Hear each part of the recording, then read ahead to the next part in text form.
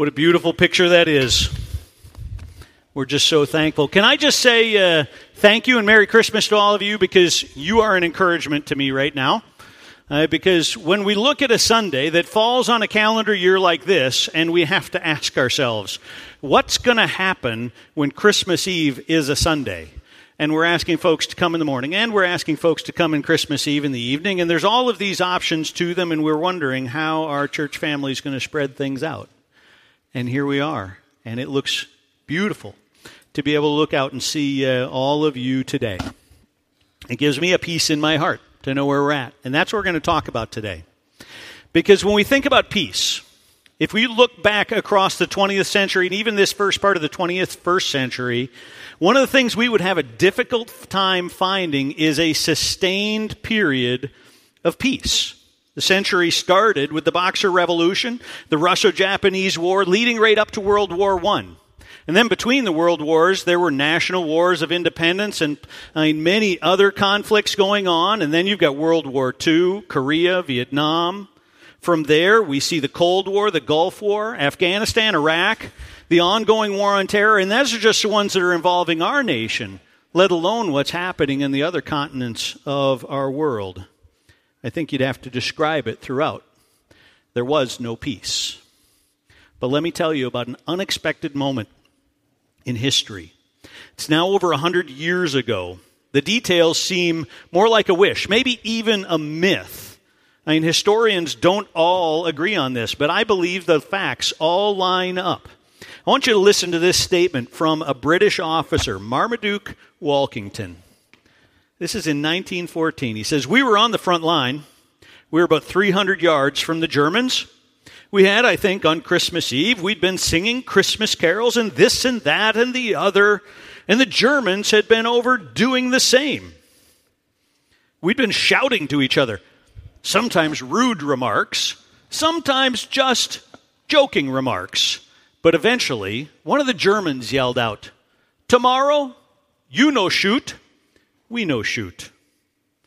And the next morning, the soldiers on both sides laid down their arms, and they came up out of those trenches into the no man's land in between the front lines. They brought out what little that they had. They even brought out, family members had sent some champagne. They brought out the champagne. They brought out their cigarettes, whatever they had to be able to give gifts to the men who they'd been fighting with just 24 hours before. There were even rumors of an impromptu football match.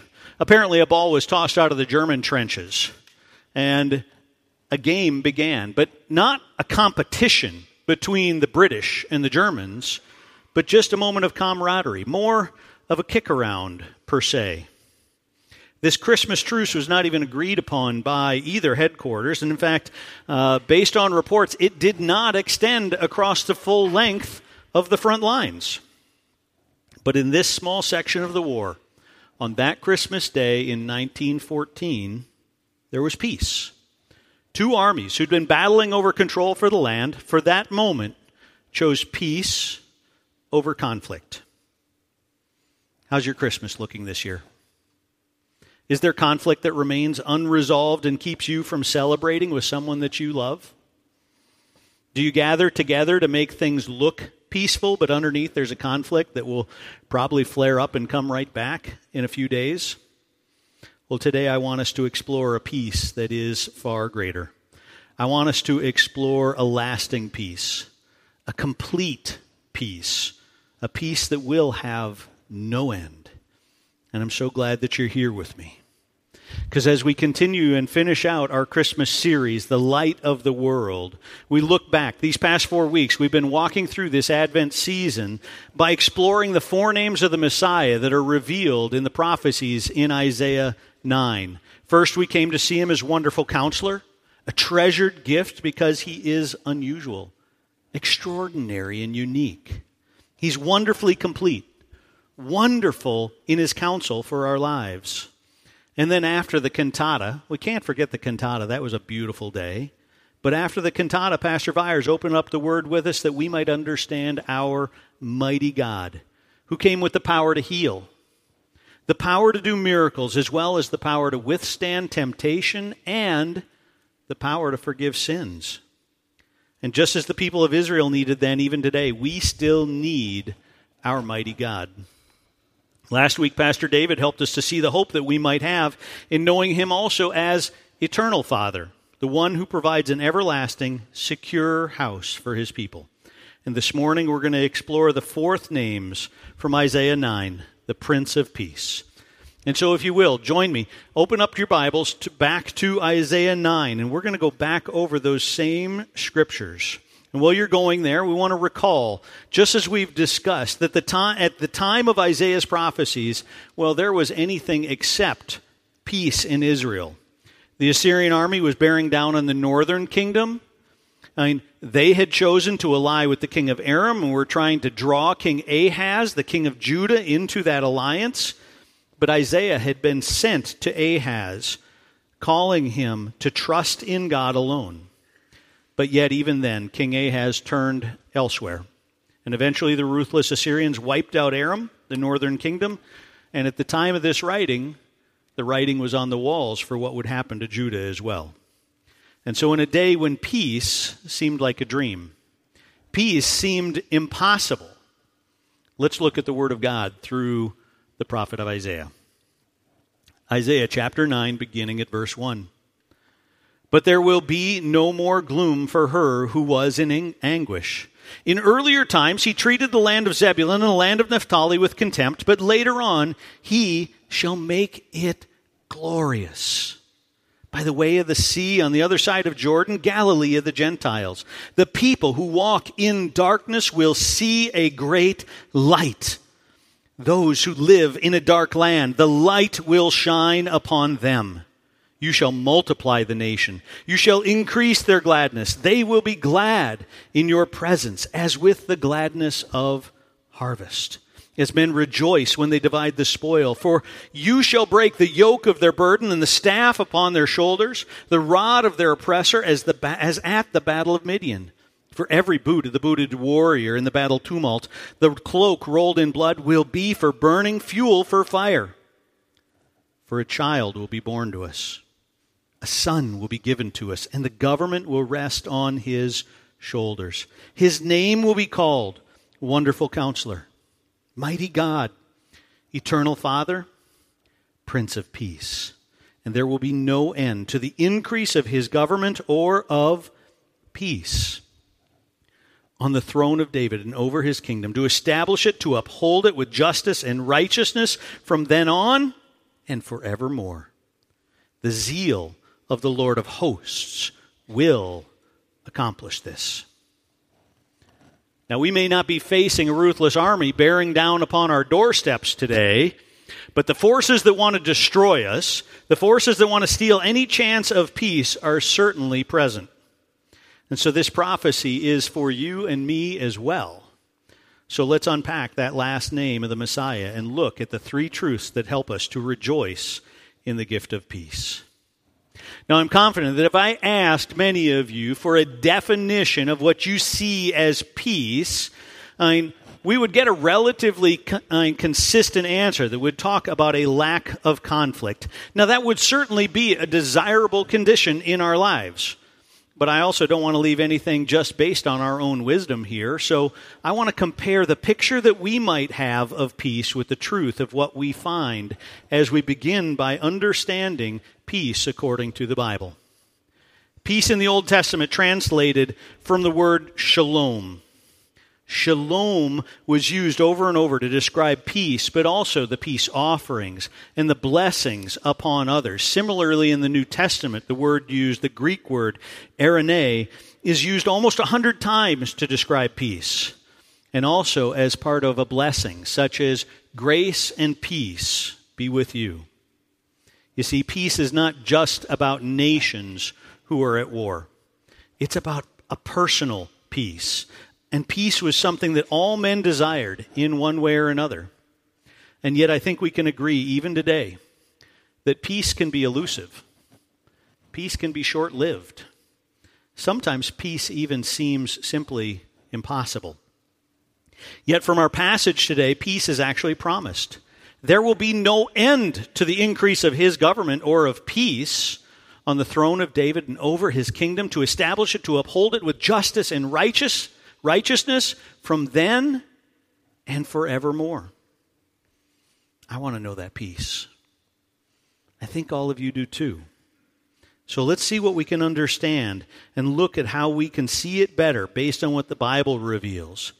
Because first we can look at the idea of peace between men. To understand, it might be easier to start where we see a lack of peace. Just open the newspaper or maybe your news app right now, and the headlines cry out to us a lack of peace between men. We can see it on the grander scale, whether we're talking about the wars between Russia and the Ukraine, between Israel and Hamas. Now, I'm not going to allow myself to go down an endless rabbit trail here of trying to explain those wars or even to place them in a biblical context, but rather simply acknowledge that Jesus Christ, the Prince of Peace, told his disciples, "You will be hearing of wars and rumors of wars. See that you're not frightened, for these things must take place, but that is not yet the end." And so whether we're talking about a lack of peace between nations or simply a lack of peace between two people, we can find that the source comes from the same heart. We find this in James 4. James helps us to answer the question, what is the source of quarrels and fights among you? Is it not the pleasures, the desires, as he would say, that wage war within your members? Now, we'll unpack that a bit further in a bit, but can you see how when I want something, when I want it so bad, desiring it, that I'm willing to sin in order to get it, whether that's as a nation or as a person, these desires will result in a lack of peace. That would be the heart that brings a lack of peace between men. But God's Word calls us over and over in many places, sometimes subtly, sometimes very evident, where we see greetings and blessings, such as grace and peace to you, go in peace. The heart that's behind these words desires that there would be no conflict remaining between men, that we would walk with common desires for Christ that would not bring a continued conflict. So in this sense, what we see as peace between men is the alternative to war and conflict that so quickly breaks out because of the hearts that want simply what they want. Now we could stop right here, and that picture of peace is desirable. But even though our lives would be easier, more peaceful simply because of a lack of conflict around us, I believe the Bible also points us to and promises us far more in regards to peace. Because ultimately, peace in the Bible will also include peace between man and nature. When peace fills this earth, there will no longer be the danger and the destruction caused through a broken and sin-cursed world. The storms that are so destructive today will be no more. The conflict between man and nature will be no more. Take a look at how Isaiah described this peace that we'll find when God places his chosen king on the throne to reign over his creation. He says, "And the wolf will dwell with the lamb. The leopard will lie down with the young goat. The calf and the young lion and the fatling together, and a little boy will lead them. Also the cow and the bear will graze, their young will lie down together, and the lion will eat straw like the ox. The nursing child will play by the hole of the cobra, and the weaned child will put his hand on the viper's den. They will not hurt or destroy in all my holy mountain, for the earth will be full of the knowledge of the Lord as the waters cover the sea." But even the beauty of this picture of peace does not fully describe the wonder and the wholeness of what God's Word describes as true peace. Because peace comes with the end of the conflict between men. It comes with the end of conflict with nature. But even more importantly, we also find that God offers peace within ourselves. I mentioned earlier from James the description of where our conflicts originate, the source of our quarrels and fight. We have to acknowledge that that source is within us, coming from our hearts. And so when we're looking to find peace, we need to know that there's a way to change what is coming from our hearts. We see this also in the book of Isaiah. Look what he says in chapter 26. The steadfast of mind you will keep in perfect peace, because he trusts in you. Now that's a beautiful promise, don't you think? But who's it for? The one who trusts in God. The end of conflict within us begins with our relationship with our Heavenly Father and our choice to place our trust in Him as compared to trusting in my own understanding. Now I know, and here in sermons, it would be easy just for me to look at you and go, trust God. Just trust Him more. But rightly so. You should be looking at me and going, thank you, Pastor Rod. How? How do you want me to trust Him more? Thankfully, Isaiah is a better preacher than I am, because he includes the answer here. The steadfast of mind you will keep in perfect peace. Who's that? The steadfast of mind is the person who's seeking to know the truth, to hold on to the truth as revealed from the very Word of God. The steadfast will stand upon that foundation, the foundation of the sufficiency of God's Word, and they will not be rocked by the storms and conflicts of this world, even the ones that start inside of us. And God promises to then keep us in perfect peace because of our trust in Him. I mean, it all flows as a logic.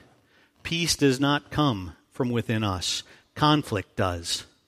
Conflict begins in our sinful hearts, and we will not find peace by trying to fix ourselves, but by seeking the Prince of Peace as our source, as the one who can bring peace, we can find it. Just as Jesus told His disciples, peace I leave with you, my peace I give to you. Not as the world gives do I give to you. Do not let your hearts be troubled, nor let it be fearful. As we look at this first truth about peace, the Bible says that it's about more than just a lack of conflict in our lives. That truth is not lost on the world either. I'll go back to my example of wars. Think about Korea. The war began in 1950. The fighting lasted for 3 years, and then they signed an armistice. They laid down their arms. They exchanged prisoners, but there's no peace there. There is no peace in the land. Yes, the armistice is better than continued fighting, but we should not mistake that for true peace. Maybe that's what your Christmas family gathering looks like. There used to be huge arguments with family members. Then brothers who have fought for years, maybe mom and dad who are separated by divorce, well, they come to an agreement to suspend the fighting simply to allow the gathering and the exchange of gifts. There may not be fighting, but everyone's still walking on eggshells. Don't mention what happened last year.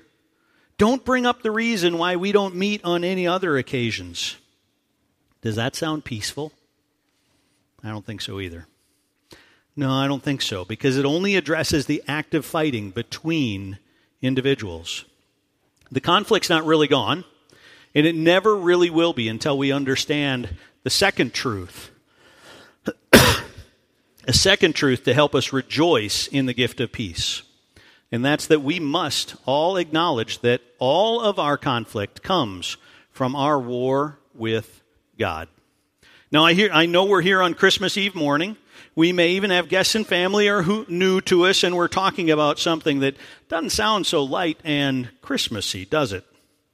Well, it would be easy just to talk about the peaceful side of peace, to try and paint a beautiful picture. But I think as we walk through it today, by the time we're complete, you'll agree with me that the picture of peace is just that much more beautiful when we explore it fully from end to end. And so, as we acknowledge that our conflict comes from our war with God, it comes from the conflict within us, we have to acknowledge. We acknowledge we're not the only one present. There are two parties involved. And we have to acknowledge that the conflict really does start with us. Because sin brought conflict with God. Staying in the book of Isaiah, he agrees with the whole of the Bible from Genesis to Revelation, helping us to see how our sin is the cause of our conflict with God. It even comes right from the beginning. Take a look what he says in Isaiah chapter 1. Alas, sinful nation, people weighed down with iniquity, offspring of evildoers, sons who act corruptly. They've abandoned the Lord. They've despised the Holy One of Israel. They have turned away from him. To the people of Israel, Isaiah called out their sin as a nation, but he was also calling them out for their sin individually because they turned away from God, away from his teaching, and they were no longer trusting in him. And our God, our holy God, cannot simply look past our sin. In his holiness, he can't even be in the presence of our sin. He says, but your iniquities have made a separation between you and your God. Your sins have hidden his face from you so that he does not hear. And God, in his patience and love, now notice, he doesn't respond to this conflict with the righteous destruction that we deserve. Now, he could have, and he has at times throughout history, but rather here, he simply removed his presence and removed his peace from our lives. Because our sin brought conflict with God, and our sin brought conflict within our own souls. It impacts us as individuals. The consequences of our sin, the impact on our souls is best described if we look all the way back to the beginning of God's Word in Genesis. Because in the garden, there was peace.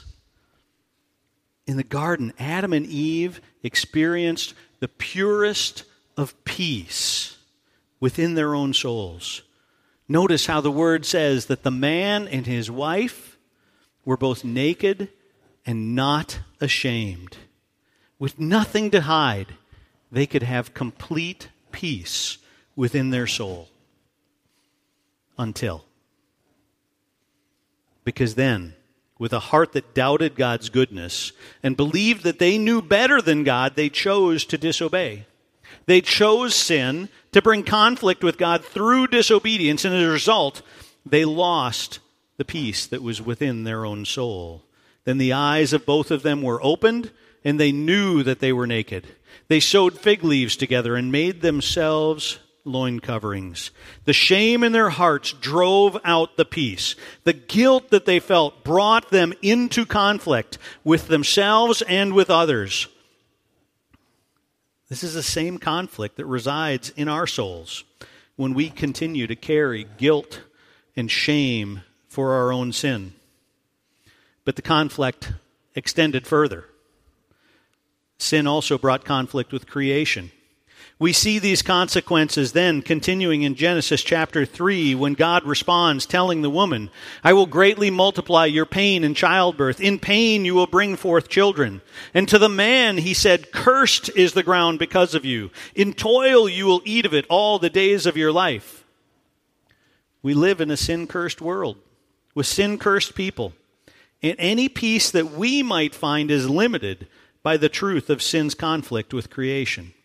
Again, Isaiah described the condition. Your land is desolate. Your cities are burned with fire. Your fields, strangers are devouring them in your presence.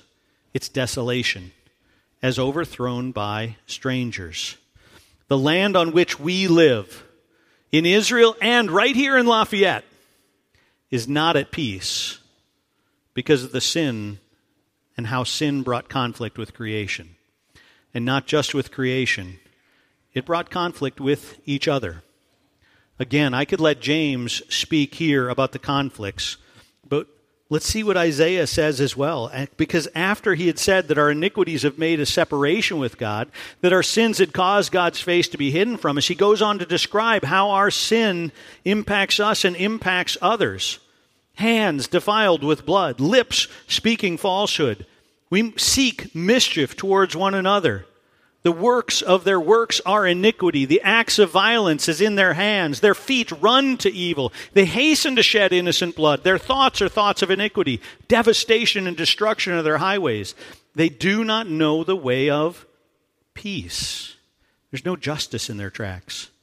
They've made their paths crooked, and whoever treads on them does not know peace. Our sin brings conflict. Conflict with God, with ourselves, with creation, with one another. And if we stop right here, there is no peace. And if that's my Christmas picture for you today, that's pretty ugly, wouldn't you say? But we can't ignore the truth that if there was no conflict, there would have been no need for Christmas. For Christmas is not a celebration of our righteous lives, but it's rather a day to rejoice in because God would send His only Son to be born of a virgin, to live a sinless life. A child will be born to us, a son will be given to us, and He will be called the Prince of Peace. This portrait of the Prince of Peace is all the more beautiful to us when we see our conflict with God and how it can only be reconciled through Him. And as such, folks, each of us has a choice. Will you choose to trust in the Prince of Peace who makes peace for you? If you're here today with us for Christmas and you're living a life that remains in conflict and you struggle to see any amount of peace in your life, I want you to know that we're thankful that you're here. And I want you to know that the Prince of Peace wants to bring peace into your life. And He asks nothing in return. Or maybe you're here tonight, having already placed your faith and trust in Jesus Christ, but you are still struggling to find the peace that He's offering. Well, in both of these cases, our response is the same. For some, it may be the first time. For others, we may need to walk this path over and over again. But praise the Lord that we can know that the destination of this journey is peace. And if you want to find peace, there's a very simple path. And that path begins by admitting that we cannot fix the brokenness for yourself. You cannot find a way back to a place of peace, any peace that only depends on you. Without the Prince of Peace, we remain lost in our sin. Without the Prince of Peace, we remain dead in our transgressions. We can try to figure things out on our own, but even in that, we'll deceive ourselves. The prophet Jeremiah describes the heart of man as wickedly deceived. None is righteous. No, not one. Can we have peace on our own? Isaiah answers that question. There is no peace for the wicked, says the Lord, because our wickedness comes from our disobedience, our conflict with God, and that has consequences. He says, if you had only paid attention to my commandments, then your well-being would have been like a river, your peace and your righteousness like the waves of the sea. If we want to find peace, we must admit that we must choose to be reconciled back to God. If we want peace, it's more than just a holiday without fighting. If we want peace, our conflict must be made right with God. And we reconcile with God. And that includes paying the penalty for the sin that we have committed, that we deserve because of our brokenness. But folks, I have to answer that truthfully too. That payment, it's more than I can pay. It's more than any one of us can pay. We cannot be reconciled to God on our own. And this is why the Christmas story is so important. Because only He can bring peace to a sinful heart. When we choose to believe that Jesus is the Prince of Peace and the suffering servant who came to make peace for sinners. The promise of peace begins on Christmas with His arrival celebrated amongst the angels. And suddenly there appeared an angel, a multitude of heavenly hosts praising God, saying, "Glory to God in the highest, and on earth peace among men with whom He is pleased." Now that's a celebration. Why? For a child is born to us. A son will be given to us. And the government will rest on His shoulders, and his shoulders, and His name will be called Wonderful Counselor, Mighty God, Eternal Father, and Prince of Peace. Each of those names would be beautiful and true of the Christ child, even as he was born humbly in the manger. And each of those names would describe the man who Jesus would grow to be in ways in which he would fulfill each of these names. And so our Christmas celebration today should not even stop with simply adoring the Christ child in the manger, but singing glory to God in the highest for what is still yet to come. The Word reveals that Jesus would grow up, increasing in knowledge and stature, in the favor of God and men. Through his life, he would experience all that we experience. He would be tempted in every way that we are tempted. And he would choose obedience to his heavenly Father so that he could be the Lamb of God, perfect and unblemished, so that he could fulfill the will of the Father, making a way for his children to be reconciled and to find peace in him.